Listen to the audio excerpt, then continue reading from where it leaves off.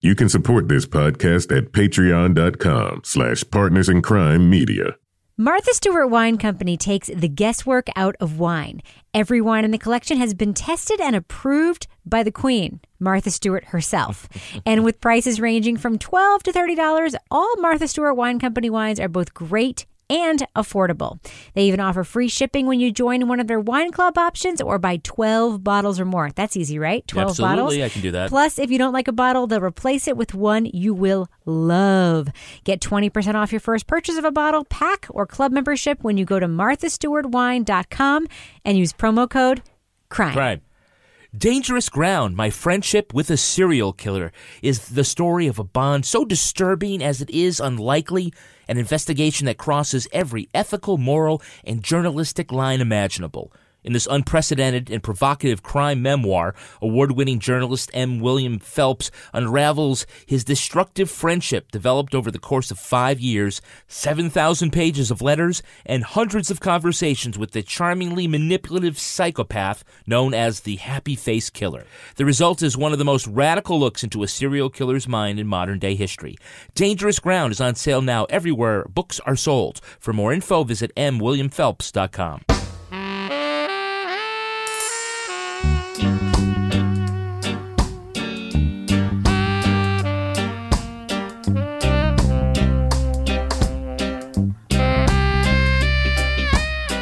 I'm Rebecca Lavoie, and this is Crime Writers On, the podcast about other podcasts and also about true crime, pop culture, journalism. And this week, we'll take about 20 minutes to talk about 7 Seconds, the latest limited series from Netflix. The drama explores a police cover-up of a hit-and-run accident and the fallout of the people and community affected by it. We'll also talk a little bit more about what if OJ did it, and a whole bunch of other stuff. Joining me to dive into all of that is my true crime co-author, real-life husband, and my favorite snowy day home office mate, Kevin Flynn. Hello, Kevin. Hi, Rebecca. It's so good to be here. What is so funny? I don't know. You sounded like Mr. Rogers. You sounded like we just had a marital fight and now we have to do a podcast. Yeah.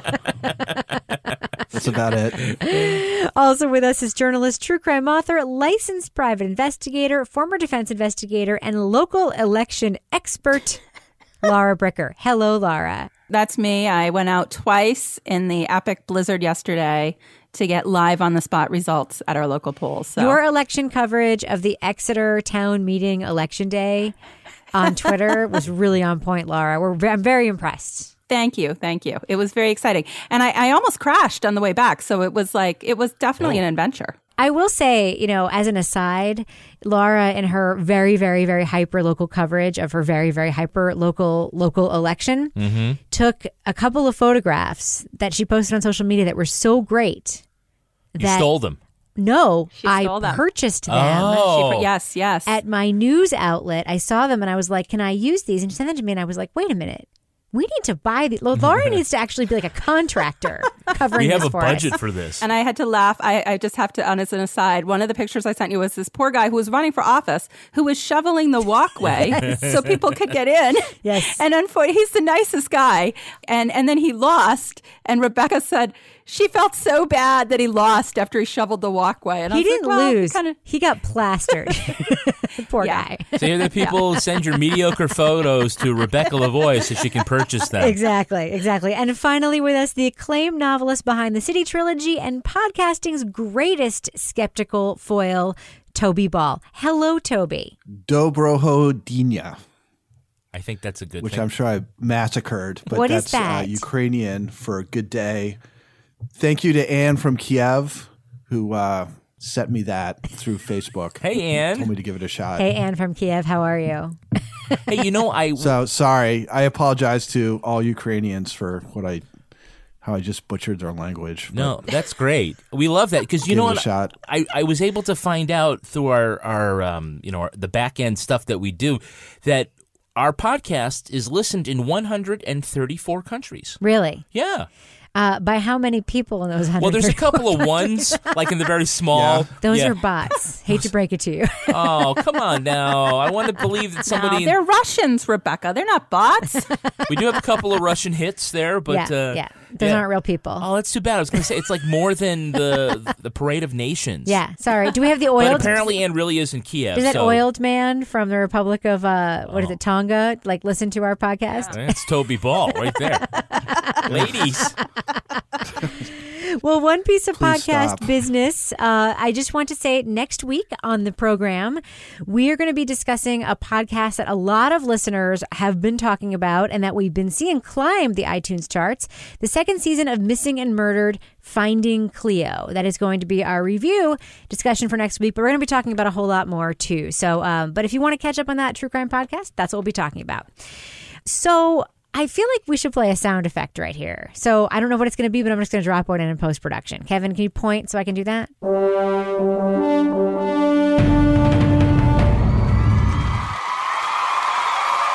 We are in the final four of the Discover Pods. The Discover Bot. The Discover Pods Podcast Madness Tournament.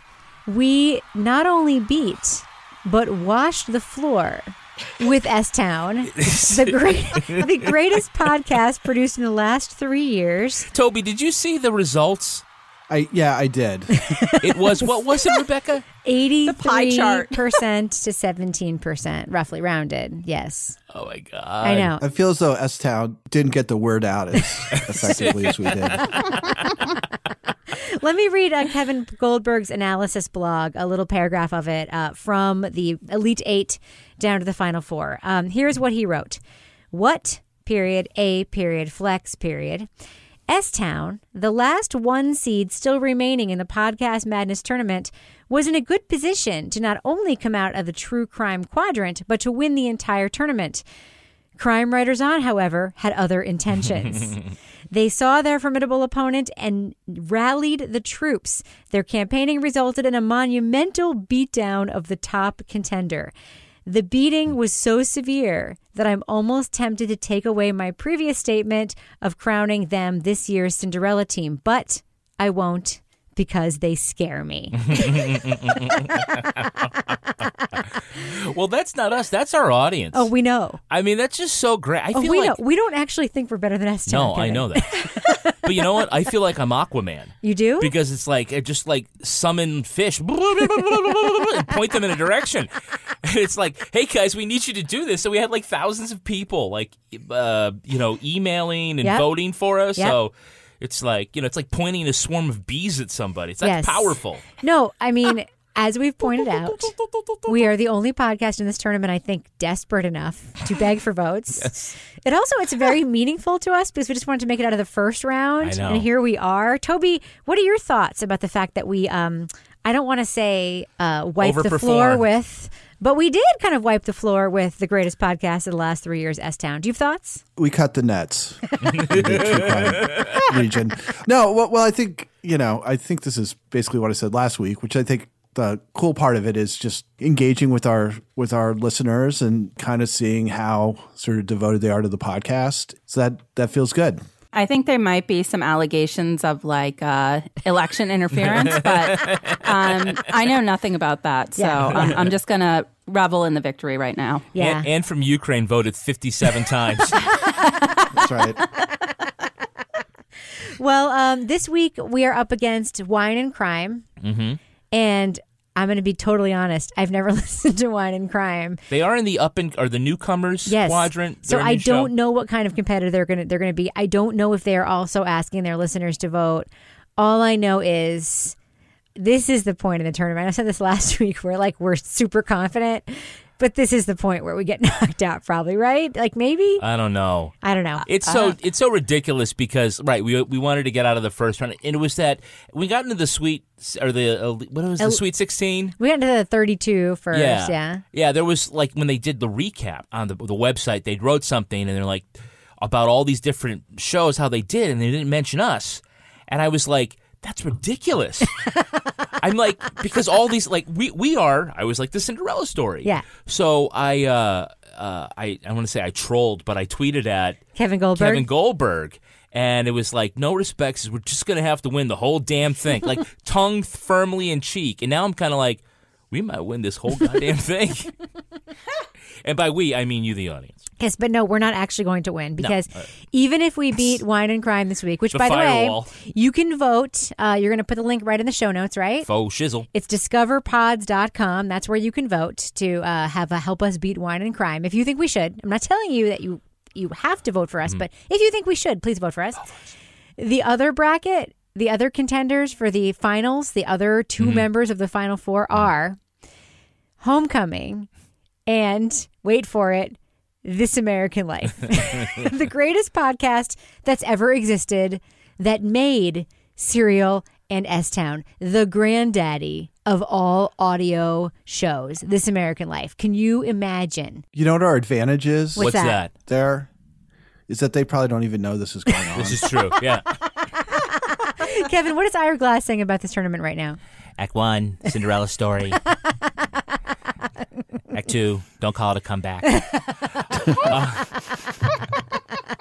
I think a great matchup would be Homecoming and Crime Writers On. If only so, Homecoming could have a chance to slap Toby and I down for dissing season 2. Yeah, maybe. I don't know. I got to be honest. I kind of want it to be us in This American Life because that would be hilarious. Well, it's not up to us. It is not up to us. It's up to you, the listener. Are you Aquaman? I'm Aquamaning them right now. Yes.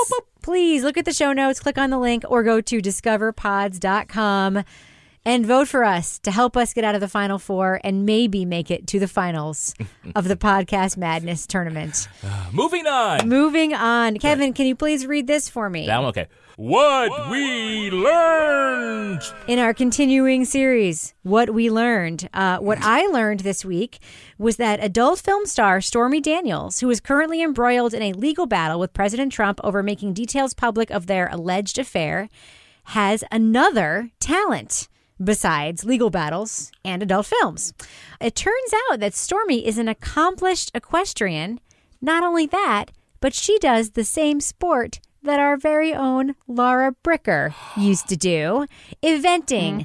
Laura Bricker, Yes. Can you tell us about said sport and what about this sport speaks to you when it comes to the whole Stormy Daniels saga? So, yeah, eventing is like the horse world version of triathlon. It's also sometimes called combined training. So there's 3 phases. Dressage, which is like pretty and looks like horse ballet, dancing. and they're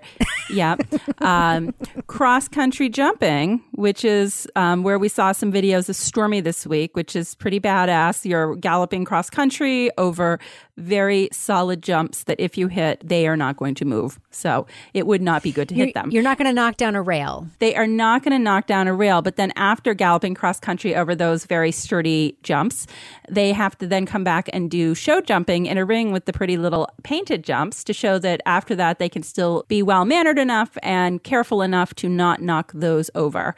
So in the horse world, this is definitely a sport that I think of as kind of a badass sport because the cross country jumping, you have to have some balls to do that, to be honest. If you look at the upper level photos, if you guys ever see videos or the pictures of the horses jumping these big giant logs or jumping into the, water jumps, they have what sometimes looks like white froth on their legs.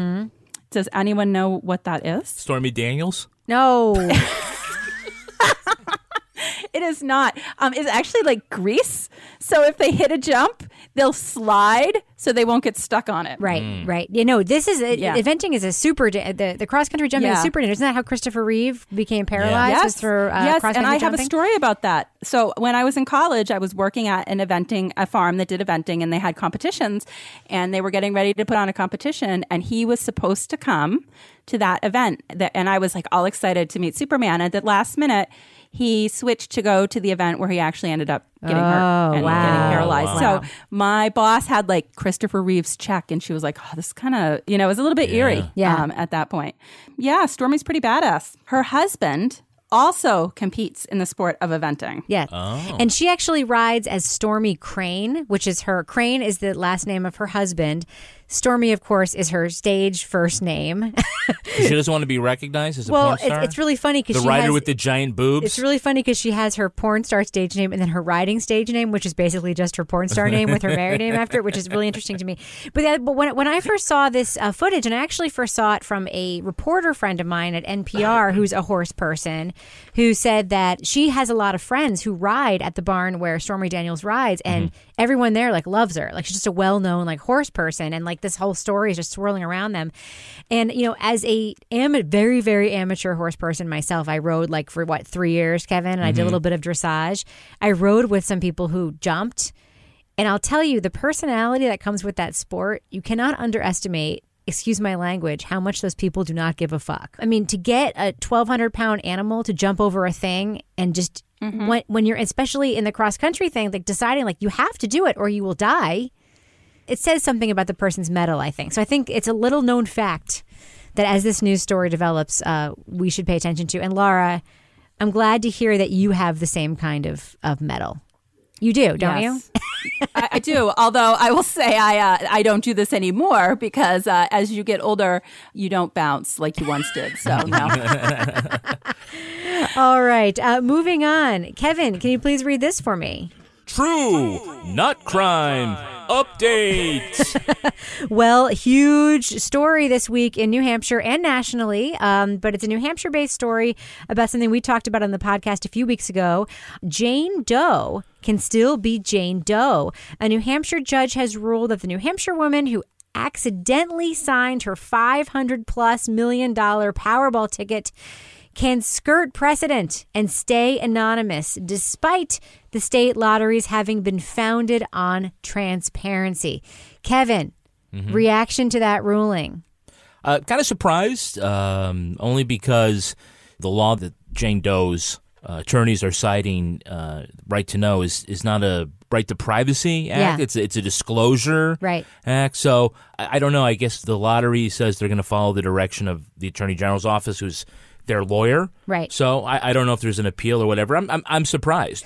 Kevin, just to remind our listeners who may have missed our conversation about that a few weeks ago, can you just recap very quickly why transparency in the lottery in New Hampshire is so important? Well, it has been sort of the hallmark since the government got involved in lotteries, because before that it was a very underworld type of thing, numbers games and whatnot. And so one of the ways they were to ensure public trust in the results and that the things weren't fixed like they were with the mob was to have complete transparency about who the winners were and whatnot. So you knew it didn't go to somebody's cousin, right? Right. So and you can skirt that by setting up a trust and transferring the ticket in, but she just didn't do that this time. Yeah, with the trust laws as they were, you didn't have, if you were part of a trust, the trust doesn't have to disclose who you can form the a trust are. and sign your ticket into the trust. So is that a loophole? I guess. It is a loophole. But she didn't do that, Right. and so I don't know. She wanted to get a do-over, which I'm kind of wondering if I'd won $500, could I go to a judge and do that? As opposed to I won $500 million. Well, I will say that anybody you know who, what Toby says, it's all about money in the justice system. Anybody who thinks that there's no problem with privacy in the lottery, just Google lottery scandals United States, and you will see recent news about people cheating the lotteries in their states, who work for the lottery, who work for stores that sell lottery tickets, and you might understand why it is that we think that transparency in the lottery is important. But one of the things that's interesting to me about this story, Kevin, is when we've been posting stories about this in the news site where I work, and we get a ton of comments, and the comments are things like, good for her, she deserves her privacy, and oh well, one day when I win, I know I'd want to be private. Like, people think it's actually going to happen to them too. But it's sort of the magic of lottery thinking, right? Yeah, I guess, right. I'm for her because I could be next. Exactly. All right. Well, Kevin, can you please read this one for me? Sure. Off topic, Hollywood update. I just wanted to stray into a little bit of a different kind of territory for our discussion this week. Numerous news outlets, including the Washington Post and Variety, have confirmed that for the blockbuster Netflix series The Crown, star and twice Emmy Award-nominated Claire Foy was paid substantially less than Matt Smith, the actor who played Prince Philip. Toby, thoughts? It doesn't seem fair. Yeah. Good thoughts. Good thoughts. Laura, thoughts? Well, I haven't seen too much about this. I mean, I guess my first question is who was negotiating for her that didn't, like her agent or whoever. And I think the reason I think they've cited is that Matthew Smith is like more well known, like he was Doctor Who or whatever. I can see it from that point of view. But when you look at the show and you think, the queen got paid less than the king. I mean, that seems a little ridiculous. Right. But I'd like to know a little bit more of the background, and I'm sure it's out there. I just haven't read the articles yet about who was negotiating on her behalf when she ended up getting such a substantially less deal than he did. Right. Kevin and I have had this conversation a few times around our house. There was a story recently about Tracy Ellis Ross being paid substantially less than Anthony Anderson for Blackish, for instance. And Kevin's, and I think it's this is the devil's advocate role, is that like, this is the name that's the draw, so that person gets more money, blah, blah, blah. And my thinking is just more like the equal work kind of thing. And I think that The Crown is like a really good example of that. Claire Foy is in more scenes than he is. The show is called The Crown. And who is going to watch a Netflix show about the Queen of England and watch it because the guy who used to be Doctor Who is in it? Like, nobody. Show me one person who watched that show only because Matthew Smith was in it. That's the thing, right? It's more a matter of, if you're going to replace them with somebody anonymous, is it going to hurt? That's the only way I can think of justifying something like that, is that, if we stuck like somebody random in place of Claire Foy, it wouldn't really affect things. But Matt Smith is so crucial. We have to have him. Right. And therefore he has greater value. Like, I don't agree with that, but I think that's the only way that you can really justify it. Yeah. Unless it's just like, we're just going to pay dudes more than chicks. Yeah. No, I totally agree. And anybody who's even watched one episode of The Crown, except maybe for that one episode on the boat, Claire Foy completely outacts and is in more scenes and carries that show. Yes? No, Kevin? Yes. No. Okay. I mean, it's different than like any sort of other job when you're talking about Hollywood and acting and whatnot. And so the pay is negotiated by agents and whatnot. It's not like, jobs that we have. However, on the Tracy Ellis Ross thing, I was kind of like, well, okay, I understand like her argument. I think that, it's like proportionately, how much is she a lead actress? Is she support that kind of thing? She's a lead actress. Yeah, no. And my point, I'm certainly not taking a position on that. I think it's very clear though with The Crown who the main actor is, and it is she, Claire Foy. So that one's a little harder to I'm interested in defend. how much John Lithgow got paid to be in that show, frankly. He was really great in the first season. But I bet it was more. I bet it was more. Now that I know that, I wouldn't be. And I wouldn't be apparently surprised. she got even in season 2 after she got nominated for an Emmy for season 1. Like, the whole thing is just Quite. Thank you. Thank you. Okay, moving on. Kevin, can you please read this for me? True Crime Podcast Update. Toby Ball, Yes. I'm going to put you on the spot. You told me this week that you finished listening to Atlanta Monster and that you had thoughts. Can you share those thoughts with us, please? So, like, if I had listened to the whole season rather than just the first however many episodes we listened to when we kind of trashed it, I think I would have a more positive outlook on it. And this is not universally true for all the episodes, because there's a couple of episodes that are just absolutely dire. But there is interesting stuff. And it's not necessarily like we're going to find who the real Atlanta Monster was, or unless you're super credulous, it wasn't Wayne Williams. And I don't know if it's him or it's the people from whatever he's partnering with. How stuff works. Who did it. But they get some good interviews about how the racial stuff played out with the investigation and some of the politics in Atlanta at the time. So I thought in the end, like looking at the whole thing, it was flawed, and there were some things that were absolutely difficult. Like there's a lot of credulousness to people who, to my ears at least, seem to have access to grind. But, he comes up with some interesting stuff. I think he recedes a little bit more. Like it's less, I couldn't believe I found this out, or, that kind of thing. And it's more what you'd expect from a like sort of more seasoned or more conventional podcaster, which is, there's a little bit of personality, but the real focus is on, the subject matter. So as a whole, where are you on Atlanta Monster? Thumbs up or thumbs down, Toby? It's not even like I wish I could do thumbs sideways. Yeah. I feel like if I could divide up the episodes. Yes, and do thumbs up, like thumbs there'd down be some individually. episodes, like half of them would be thumbs down and half of them would be thumbs up or I see. something. Yep. I mean, I think there's just a wide variety in the quality. I think the totality of it ended up being better than the first few episodes, which is what we reviewed. All right. Well, that's fair. It's very interesting to hear. We've had a lot of people ask if we've continued to listen. I haven't. Right. I stopped after a couple after we reviewed it, but it's nice to hear that some of us have continued. Thank you for that, Toby. And also, Kevin, I also need you to read this for me. True Crime Update. At the urging of many of our listeners, and just before tonight's taping, Kevin and I sat down to watch that Fox special, OJ, The Lost Confession? ? In this show, host Soledad O'Brien sits down with publisher Judith Regan, OJ prosecutor Christopher Darden, and others, including former FBI profiler and podcaster Jim Clemente, to watch a previously suppressed interview in which OJ, quote, hypothetically, confesses to murdering Nicole Brown Simpson and Ron Goldman. I just remember Nicole fell and hurt herself. And this guy kind of got into a karate thing. And I said, well, you think you can kick my ass? And I remember I grabbed a knife. I do remember that portion, taking a knife from Charlie. And to be honest, after that, I don't remember. Except I'm standing there and there's all kind of stuff around and what kind of stuff? Blood and stuff around. I hate to say this, but this is hypothetical. I'm sorry. Right. I know we got to back up again. Right. That's okay. So, Kevin. Yeah. Thoughts?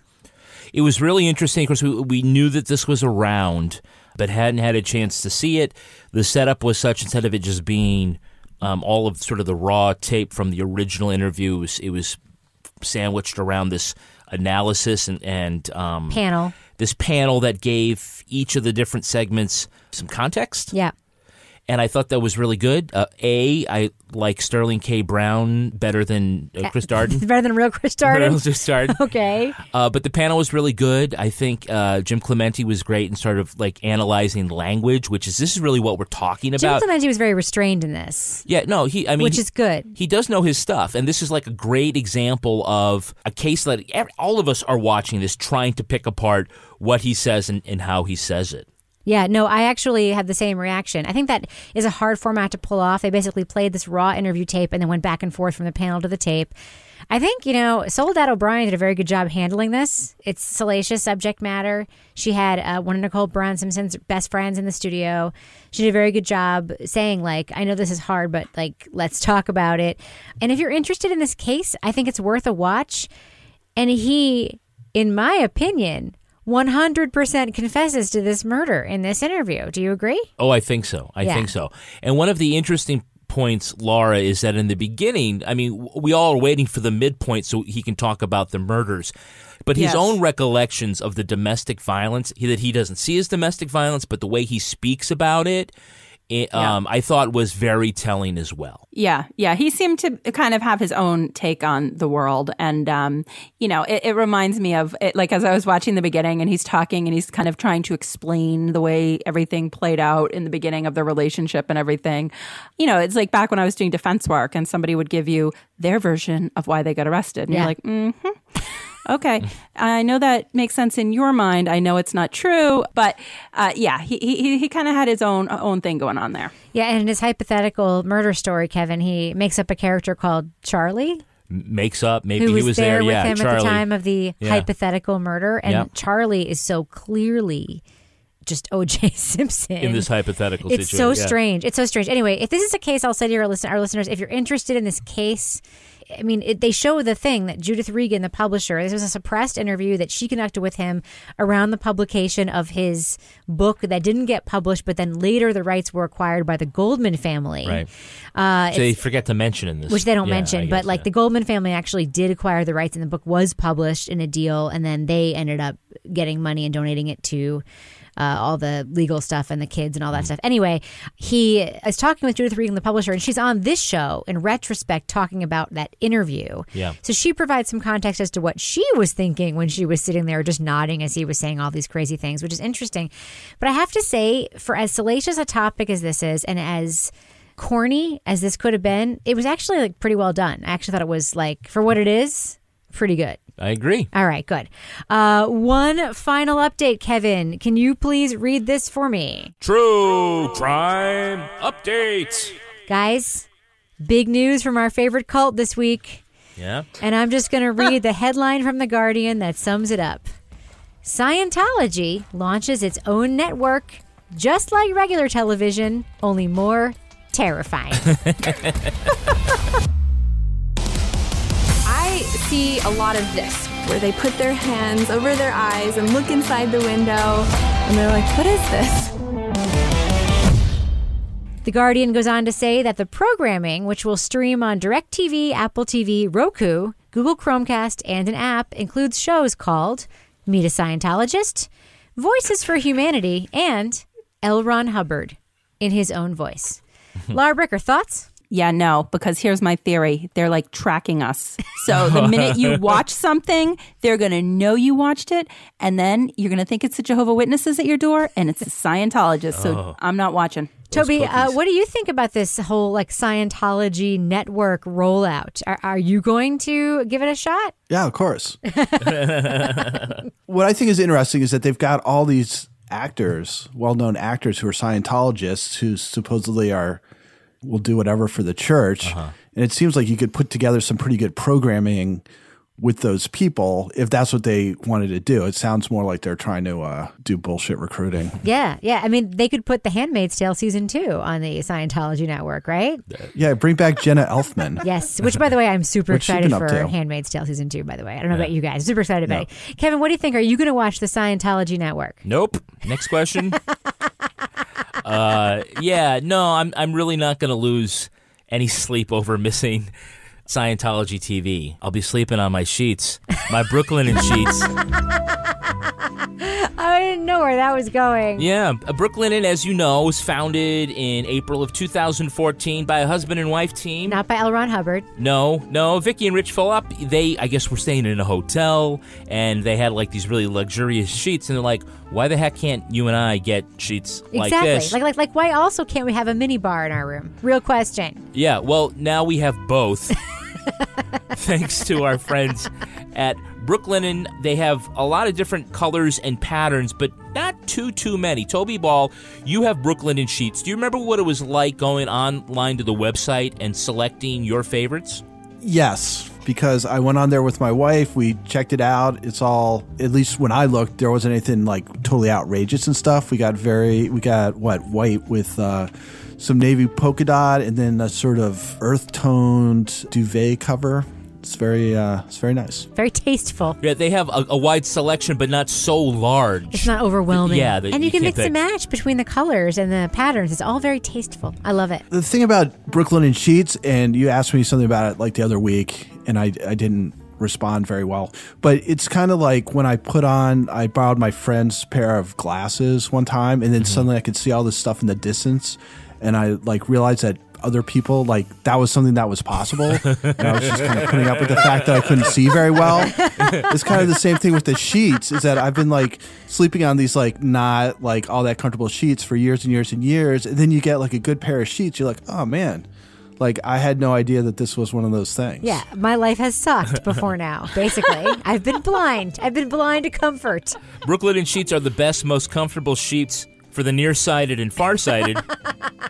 And now Brooklinen has an exclusive offer just for Crime Writers On listeners. You can get $20 off and free shipping when you use promo code CRIME at brooklinen.com. Brooklinen is so confident that they offer a risk-free 60-night satisfaction guarantee and a lifetime warranty on all of their sheets and comforters. But the only way to get $20 off and free shipping is to use promo code CRIME at brooklinen.com. That's BROOKLINEN.com. Promo code CRIME. Oh, so I couldn't read it because I was nearsighted. What else? Brooklinen.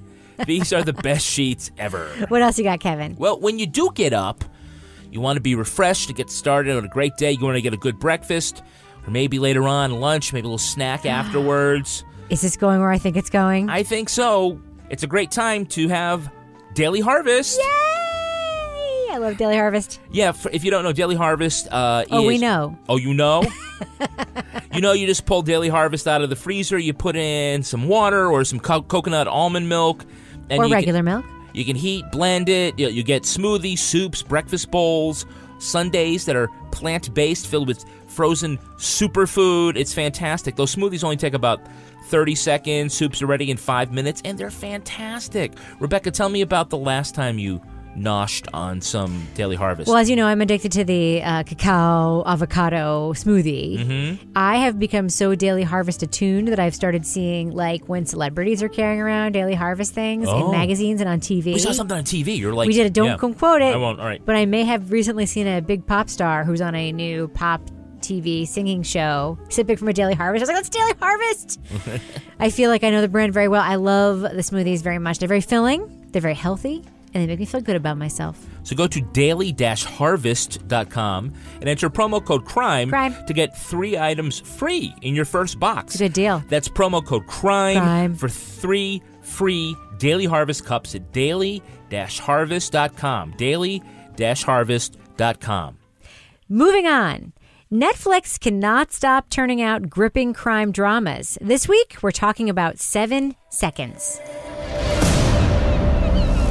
A black teenager was left out in the cold to die. No one cares about Brenton Butler.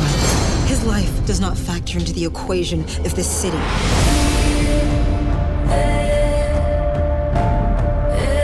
I'm doing my job. Job's locking up other cops now. I didn't become a cop to break the rules. I'm gonna turn myself in. Be a good cop. You and me, we're a dying breed. And we take care of our own. I want you to think about what kind of father you'd be behind bars. 7 Seconds is a 10-part series set in Jersey City, where the view of the Statue of Liberty is literally her backside.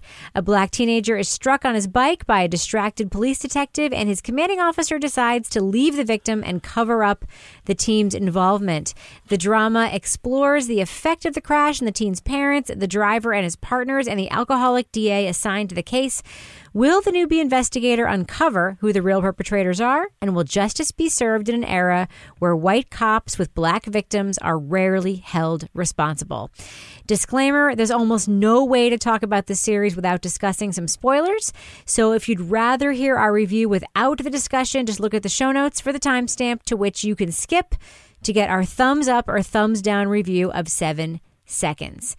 Veena Sud, the creator of The Killing, is also behind the show 7 Seconds. Now, Toby, did you ever see The Killing? I watched a bunch of episodes of The Killing right after I had knee surgery. Right. So I was pretty amped up on painkillers, and I don't remember much about it. Okay, well... maybe we should restart this segment. No, I'm just going to leave it at that. Let the listeners soak that in. Kevin, you and I watched The Killing. Yeah. And we loved The Killing, yes? Yes, we did. For the most part. There were some frustrating things about it. We also loved it. Right.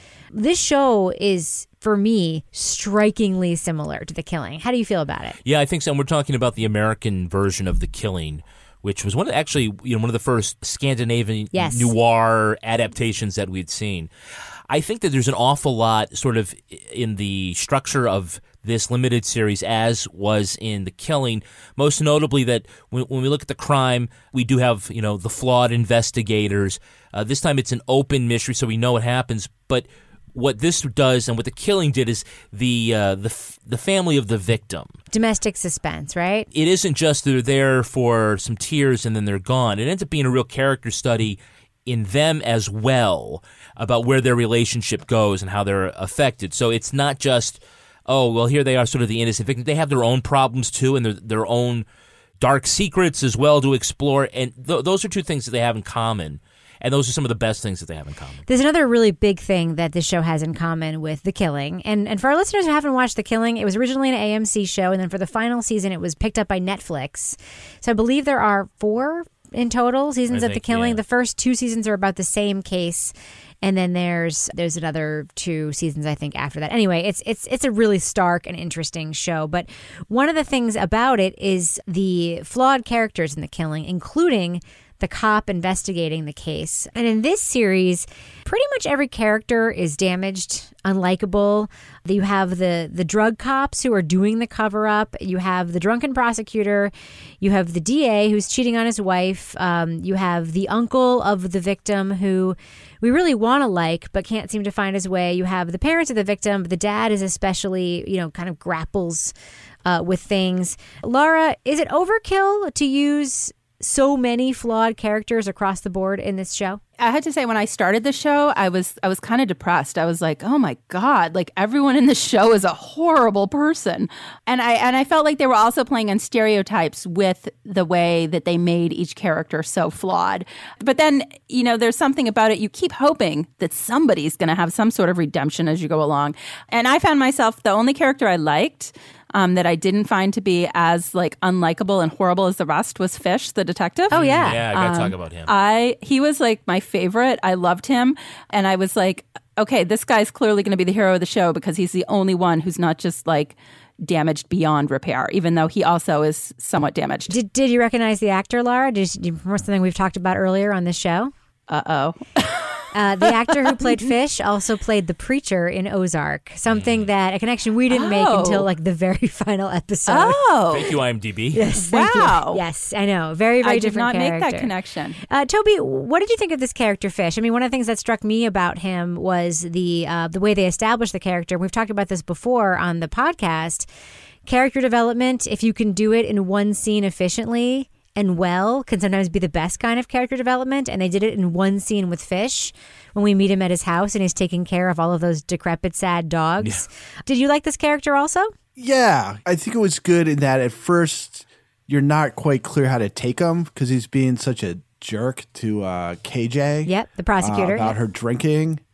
But then as things go on, you get more of an appreciation for him, and he does kind of emerge as a good guy, despite the fact that he sometimes makes decisions that you wish he wouldn't make. Yeah. I think of all of the characters, he was the one that seemed least predictable. No, I agree. He's imperfect, but interesting. Kevin, you?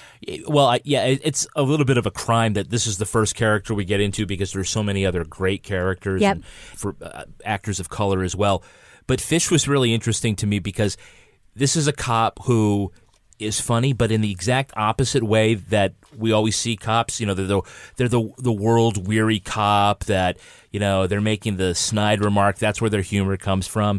This is a guy who's just has like a bright personality, a funny personality. We don't associate that with cops, and there's a lot of cops that I know. It's like he just reminded me of them, and we don't ever see that, And he was cracking jokes and whatnot, but he was just being like the same kind of guy that you would have around the office, and that was really interesting to put him in that, and that made him the bright spot with all this darkness. Yep. And so you need that light so that dark can be dark. Yes. And so that, that's kind of what he brought to it. But I really liked Fish. No, I did too. And I think that even the backstory, we see a glimpse of his story where he's like fighting for custody of his kid and then kind of realizes in the course of the show that like he's fighting for something the kid doesn't want. Yeah. And he's just like, okay.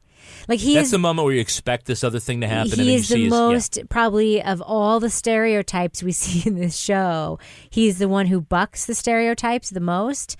I will say at the beginning of this show, and we'll get in a second to where the storyline goes with the Butlers, the family of the victims. But I just want to start where the show starts for a minute, because for me, one of the things that I commented to you about, Kevin, after the first episode of this show, the show opens, we know there's a victim, we don't know who it is, and then we cut to the shot of Regina King playing Mrs. Butler. She's a school teacher, and then we see her driving a kid home from school. We see her going to church and singing in the choir, and then we see her going over to the house she just bought in Jersey City. And it really struck me how rarely we see middle-class Black families on TV. Not the upwardly mobile Blackish Black family, not the street kids you see in all of the crime shows that we watch, but just regular people of color living regular middle class lives, and how rarely that's portrayed on TV. And you have this great example of it. And then, of course, they end up being the family of the victim, and we get this protracted grief storyline, which to me sort of undercuts the thing the show was doing there, which was made it so special initially. I don't know. For me, the grief storyline in particular, was protracted. It was. Toby, what do you think? I know that you had thoughts about that grief storyline as well. Yeah, I mean, it's kind of like grief porn, right? I mean, you're just watching these people in this sort of exaggerated. Not that they wouldn't feel great grief, but the way that it manifests, it just goes on forever. And for me, at least, it didn't seem like things were evolving a whole lot. And then there's also things like the guy, the father, like taking a baseball bat to his kid's bedroom. Yep. I think there's this sort of stylized film way that you're supposed to grieve. And it's either being catatonic, which they are at times, or it's like this like absolute like emotional release, like Sean Penn in that ridiculous Dennis Lehane movie where he's like 10 people are holding him back because he wants to see his daughter's dead body. Mm-hmm. So I don't know. I think I probably liked this whole thing less than everybody else. And I thought the whole grief thing, I thought the family dynamic was not as interesting as the amount of time they spent on it. Yeah. Well, they did layer a lot into that. So, Laura, one note that you wrote to me was that we have a story here about two gangs. Can you just explore that a little bit? So the first scene of the show, we see this accident where Brenton Butler is riding his bike through the park and he gets hit. And initially, you know, even though the people involved in what was going on, like I could see a badge hanging around their neck, the way that they were, like their body language and their demeanor, I was like, I think these guys are criminals. Like, and it turns out, no, these are the police officers. But they're like the white gang in this show. And, you know, and on the other flip side, we have the black street gang, which Brenton's uncle had been involved in before he went off and joined the military. And, you know, what sort of struck me about both of them is that they're sort of like parallels between both of them in terms of like this code that they're following and this loyalty that they have to, you know, their leader. In one case, it's the police officer is D'Angelo. On the other side, it's the gang leader who's in the wheelchair. And that sort of like family we'll take care of one of our own philosophy to how they're running their lives. But what I found ironic in this is that I found like the people that are selling drugs and you know, that you initially think you would be more biased against, I actually had more sympathy for than the police gang as this all played out. But I felt like there was a lot of parallels in terms of people within both of them coming from sort of broken homes or abusive backgrounds, and whoever the leader was sort of taking that person under their wing and like, no, we'll take care of you now. You know, in the case of the police officer, it was Jablonski, who was the officer driving the car. As the series plays out, we find out he had a very abusive childhood. And so it's sort of like when we listen to Crime Town and we listen to how the boys kind of got pulled into the mob. It's the same sort of mentality. Yeah, I think it's a good observation. The police mob connection is very thin here. I mean, we have even the wives of the cops. They very much mirror like the wives in The Sopranos. They all sit around, talk amongst themselves, look in the mirror, put on their makeup, talk about being a cop's wife. The same conversations we see in shows like The Sopranos about being a mobster's wife. And there was a lot of sort of like mafia symbolism, a lot of American crime symbolism. Kevin, can you talk about some of like the blatant overt symbols that they had in this show? I saw really like three major symbols that kept coming up. One was a dirty car. I mean, everybody's car. I mean, it's winter in the Northeast, and if you drive around, yes, your car gets covered with salt. Everybody's car was dirty, filthy, and it wasn't until sort of the spring, of course, that it's clean. But I think it was on purpose. I think it demonstrated that everybody was soiled, each in their own way, and it was a reminder of that.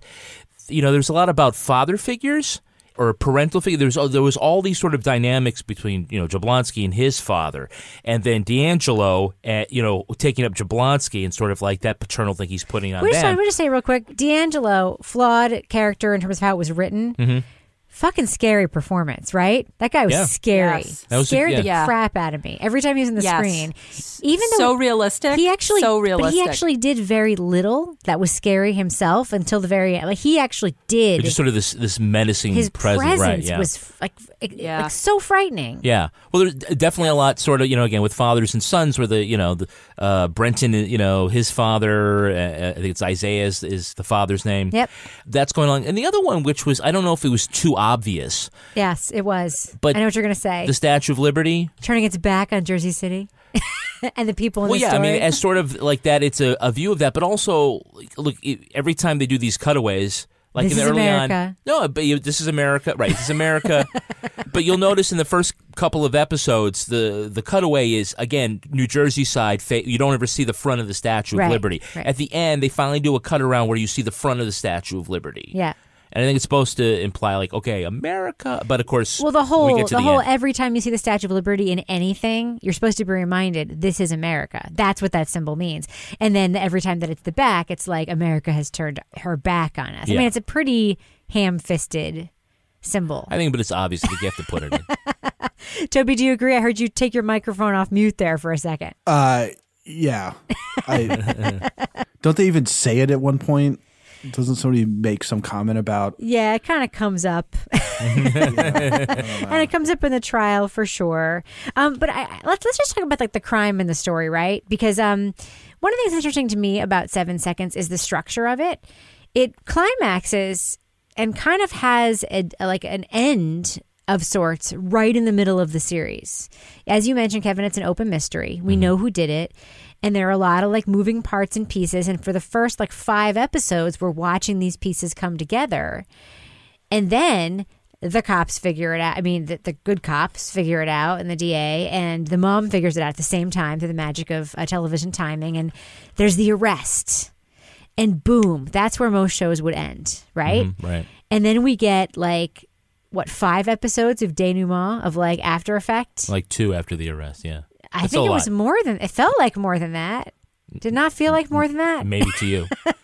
So before we get to that climax of the arrest, there is this, investigation, and this it's like really constructed, and they use a lot of like TV tropes here and investigative magic that we see in TV shows. Toby, what do you think about the premise and how the investigation unfolds in 7 Seconds? I think the premise itself, I had some trouble with. Like, I think it's dangerous to say I wish it had been done a different way, and therefore I'm going to say I don't like it.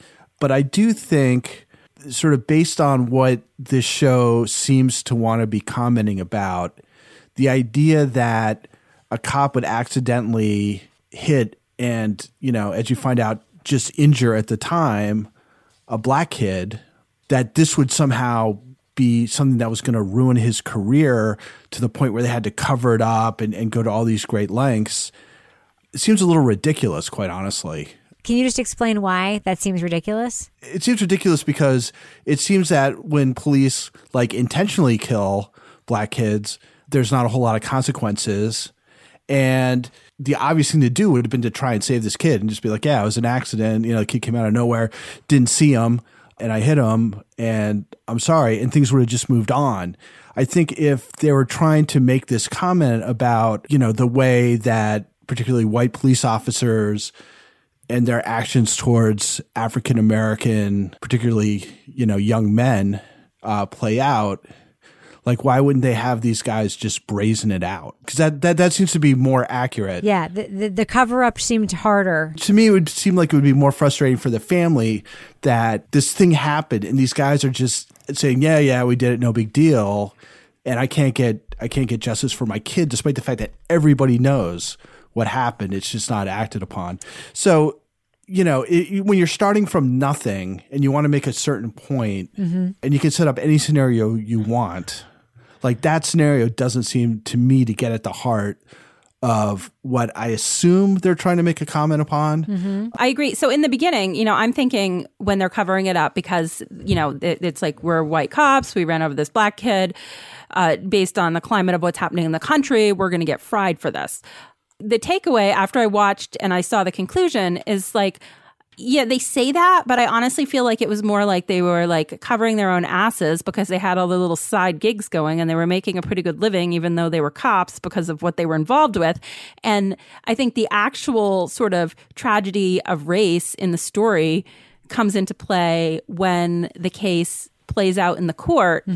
And you not only realize that the jurors value this boy's life less than they would if he was a white boy, but you also realize that your perceptions about some of the police officers that were involved were not even accurate when you find out what really happened at the end. And I also think that the title, yes, the case unfolds within 7 seconds, but I think that the 7 seconds also relates to a big reveal that happens at the end, what actually happened after the accident. Right. And I think that that's where the 7 seconds... 7 seconds was how long it took for someone to make the right call or the wrong call. Kevin? Yes. Their points are right. I think, though, in the context of this series, the kid that was on the bike could have been named MacGuffin because the accident is just the starting point to get all of this drama going. Yeah, maybe the better idea, if you're a white cop, is to just like go for it. But I much prefer as a storyline the way it went because I thought, it's a more unexpected story that way. Yeah, I do think, actually, I think he was more than a MacGuffin because I think that, and here's my quibble with 7 seconds. The structure of it felt strange to me. There is this big reveal about Brenton that happens in the second half of the series that isn't hinted at all in the first half of the series. It came out of nowhere. It's not hinted at. It's not like, there's all this speculation about whether or not he's in a gang. And what we actually find out is happening, like, there's nothing that when we find that out, we say, oh, that makes sense, right? Right. Yeah. In the same way, like that 7 seconds reveal at the very end is really good, I think. I mean, to me, that's like, that's good because we had a hint at the beginning that we're not 100% sure what Jablonski did. And you can look back and realize, they never actually showed us what happened after the accident. But the reveal about Brenton, it kind of comes out of nowhere, but then we dwell on it for a couple episodes at the end, which is all good. I mean, the content is good. The family dynamics in the show, in the victim's family, the Butler family, to me, are very, very good and really supported by some incredible performances by those actors. As you know, I'm a huge Regina King fan. She crushes it in this show. The actor who plays the dad crushes it in the show. The stuff is good. What feels weird to me is the order of it. Like, it's very linear. And this is one of the only shows we've watched, I think, in a really long time that's like, it's so linear. It's almost linear to a fault, where this happens and then this happens and then this happens and this happens and then this happens.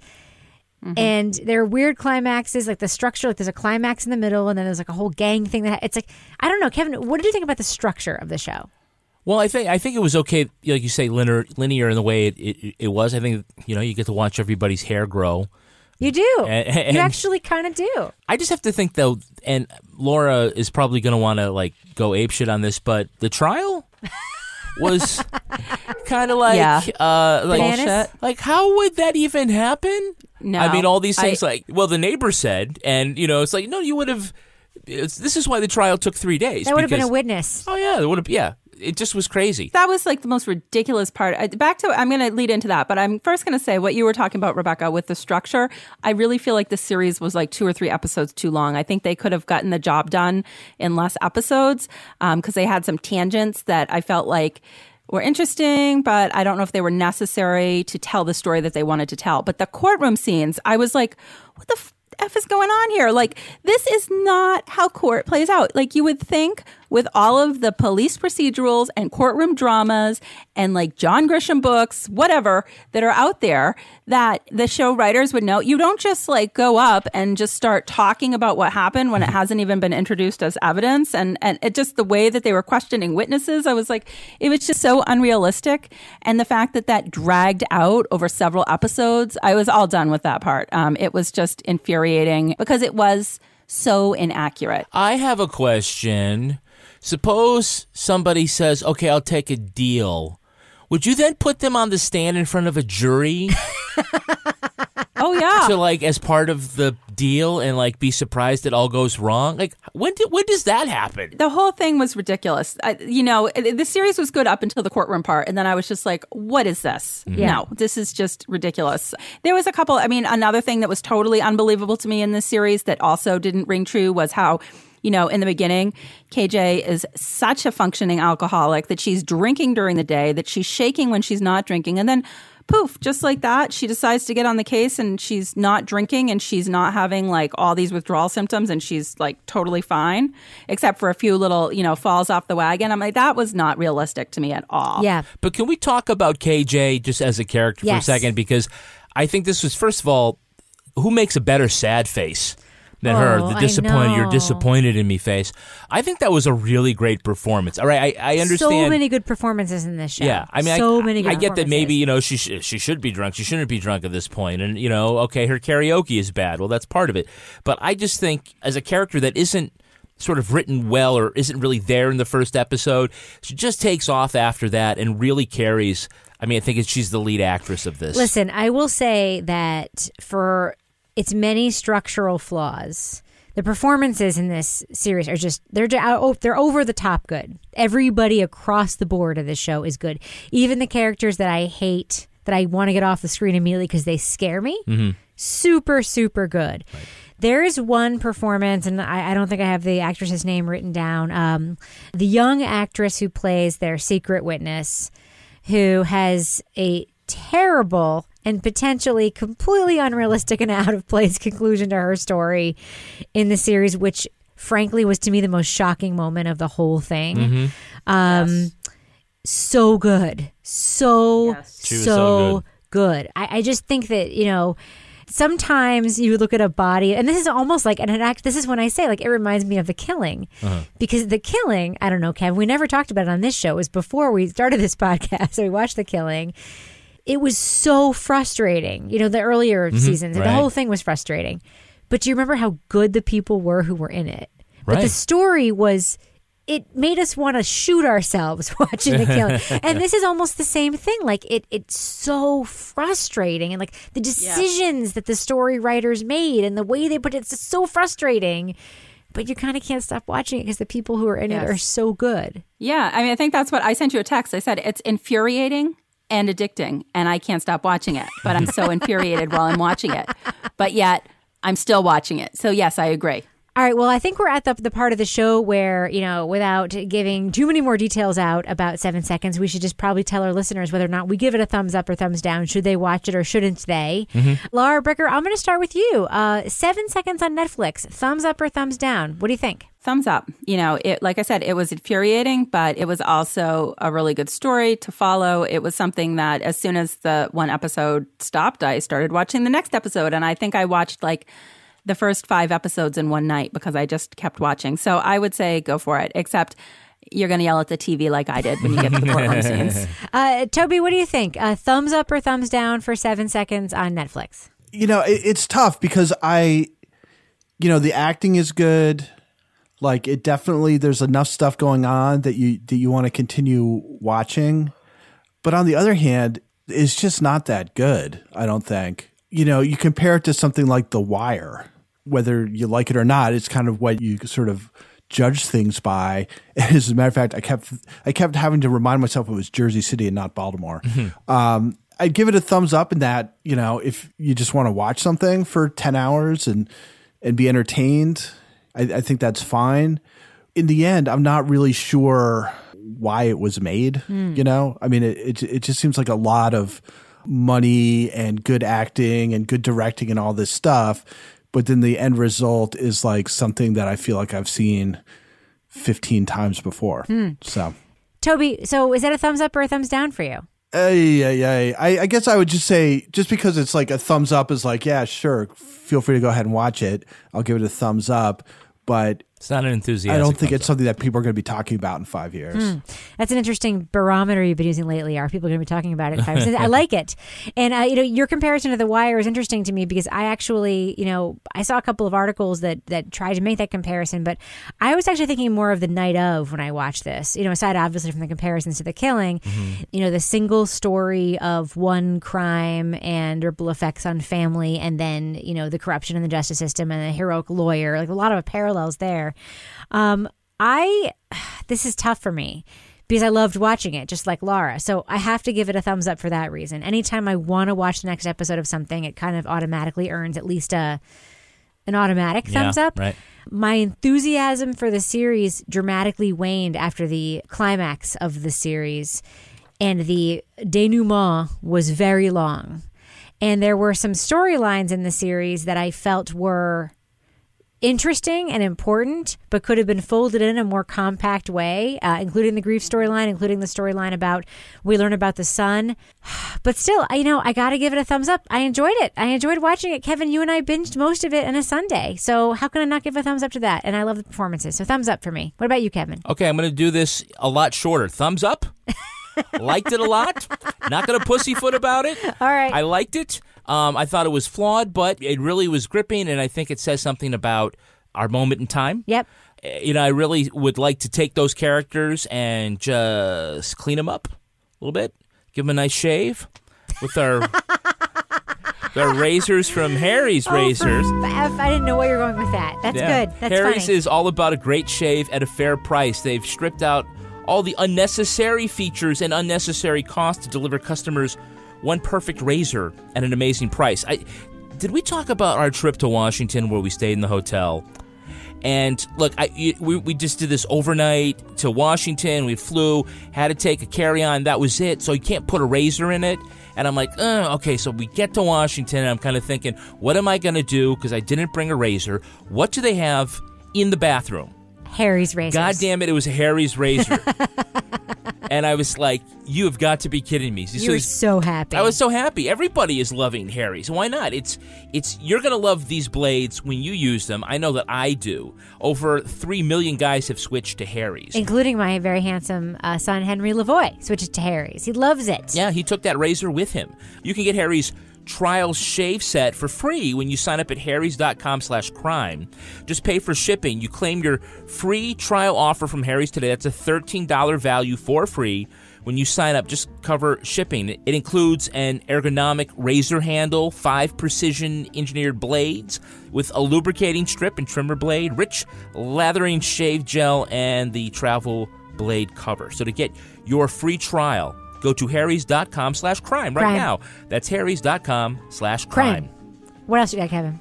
Well, we have support today from that meal kit delivery service known as HelloFresh. HelloFresh. They deliver step-by-step recipes and pre-measured ingredients so you can just cook, eat, and enjoy. If you're very busy like Laura Bricker. Like Laura Bricker? Like Laura Bricker. Yeah. You don't have time to go shopping and get those great meals. Laura, tell us about delivery day at your house and how easy it is. So, election day, very busy day. When you are a journalist working in a small town, hyper-local community covering election results, the tradition is like to go back to the boss. Newsroom. Yes, and eat super unhealthy pizza or other junk food that people bring in to sustain you. But you know what? With HelloFresh, I got this delicious healthier option, like a flatbread that came with chicken sausage and zucchini to put on top. It was super fast to eat, super delicious. And you know what? Then I don't feel so stressed out about, being busy and working and what am I going to make for dinner, because it's arrived all in a box and it's all stuff you can recycle, the packaging that it comes in. And even better, they send you a whole book with not only the recipes you received, but all the other recipes so you can get some other ideas for other easy to make quick meals during the week. Yeah, each balanced dinner is less than $10 a meal. And there are 3 plans to choose from: the classic, the veggie, and the family. Plus, there are lots of one-pot recipes for seriously speedy cooking and minimal cleanup. So for $30 off your first week of HelloFresh, visit HelloFresh.com and enter code CRIME30. CRIME30. It's for $30 off. CRIME30. That's HelloFresh.com. Offer code CRIME30 for $30 off your first week of HelloFresh. Now it's time for my favorite part of this podcast, a little something I like to call the Crime of the Week. The third time was not the charm for Linda Tracy Gilman. The 70-year-old Utah woman was charged with trying to hire a hitman to kill her ex 3 times. Last December, police arrested Gilman for asking a tenant and then an employee to kill her ex-husband and his new wife. $5,000, now $100,000 when the deal was done. They say while behind bars, she tried to get a white supremacist inmate to do the deed as well. Prosecutors dismissed the charges on the first 2 attempts, but when they heard about the third, they took her in. So here's my question for you, panel. What other activities don't fall under the if at first you don't succeed, try again rule? What do you think, Laura Bricker? Well, in the spirit of the week we've had here, where we had a gigantic storm / blizzard, and we all got like 2 feet of snow for the most part, I'm going to go with a little story I heard about some local boys who decided to try to ski jump off the roof of their house and ended up in the ER. So I would say, first time, don't try it again. Roof, ski jump, not a good plan. What do you think, Toby Ball? What other activities don't fall under the at first you don't succeed, try again rule? Sword swallowing. Oh, wow. That's a very compact answer. Yeah. Yeah, no, I'm going to actually go with a Toby Ball related answer. Mm-hmm. When you drink one giant Moscow Mule with Toby Ball in 5 minutes, do not try again, as I have done, regrettably, on more than one occasion. Kevin Flynn, what about you? What activities should you not try again? Taking on Crime Writers On in the Podcast Madness bracket, bitches! We will F you up! We'll wipe the floor with you, right? Yep. All right. Laura Bricker, before we end the show, do we have a cat of the week this week? Well, we have some dogs. Yes, my favorite kind of animal. Yes. Yep, we've got Jillian Byron. She says, I'd like to submit, she sent some nice little pictures. I'd like to submit my dogs who have known each other each for 11 days and already sleep like a heart for cat of the week. Their ears stick up like cats' ears, and they sleep a lot, also like cats. They are very cute little dogs, and they're having a lovely little nap, much like my cats have been doing, ever since the snowstorm began. Well, Laura Bricker, that's a very sweet story, but you will never convince me, ever, that a dog being like a cat is better than just a dog being like a dog. I'm sorry. You're just never going to convince me of that. The only way I'm going to embrace a dog. Laura, you own a dog. What a horrible thing to say. Laura Bricker, if listeners want to reach out to you and also berate you about the superiority of dogs over cats, how can they find you online? At Laura Bricker. And Toby Ball, if listeners want to tweet to you, perhaps give you some tips to make that sword swallowing a little bit easier, how can they find you on Twitter? At Toby Ball NH. And Kevin Flynn, if our podcast challengers want to reach out to you and throw some shit talking your way, how can they find you on Twitter? I'm at Aquaman. And you can find me on Twitter and Instagram at Reb Lavoie. You can tweet to our show at Crime Writers On and join the fine folks on the official Crime Writers On Facebook discussion group, or just go to our regular old Facebook page. Subscribe now to get exclusive ad-free content from StitcherPremium.com/crime, and go to our website to sign up for our newsletter. If you love this show, tell a friend. More important, leave a review on iTunes. It makes a difference. Our theme song was performed by Rocksteady Freddy and the New York Ska Jazz Ensemble, and this show was recorded in the Yoga Loft above the Bodega in Bay St. Louis, Mississippi studio, formerly known as Studio C, and before that, the closet in our basement where no one yet has hypothetically confessed to a murder. On behalf of all the crime writers, thanks so much for listening. We will catch you later. Can I just say something before we start taping? Sure. Thank you guys for your graceful response to the out of context, erroneously forwarded email I sent you last week. It was one of those things. I was like, I'm pretty sure she sent this to me in error, but on the off chance that she didn't, I feel as though I ought to get back to her and say something supportive. I appreciate it. I really do. An investigation that crosses every ethical, moral, and journalistic line imaginable. Wait, are we talking about Atlanta Monster again? Shut up.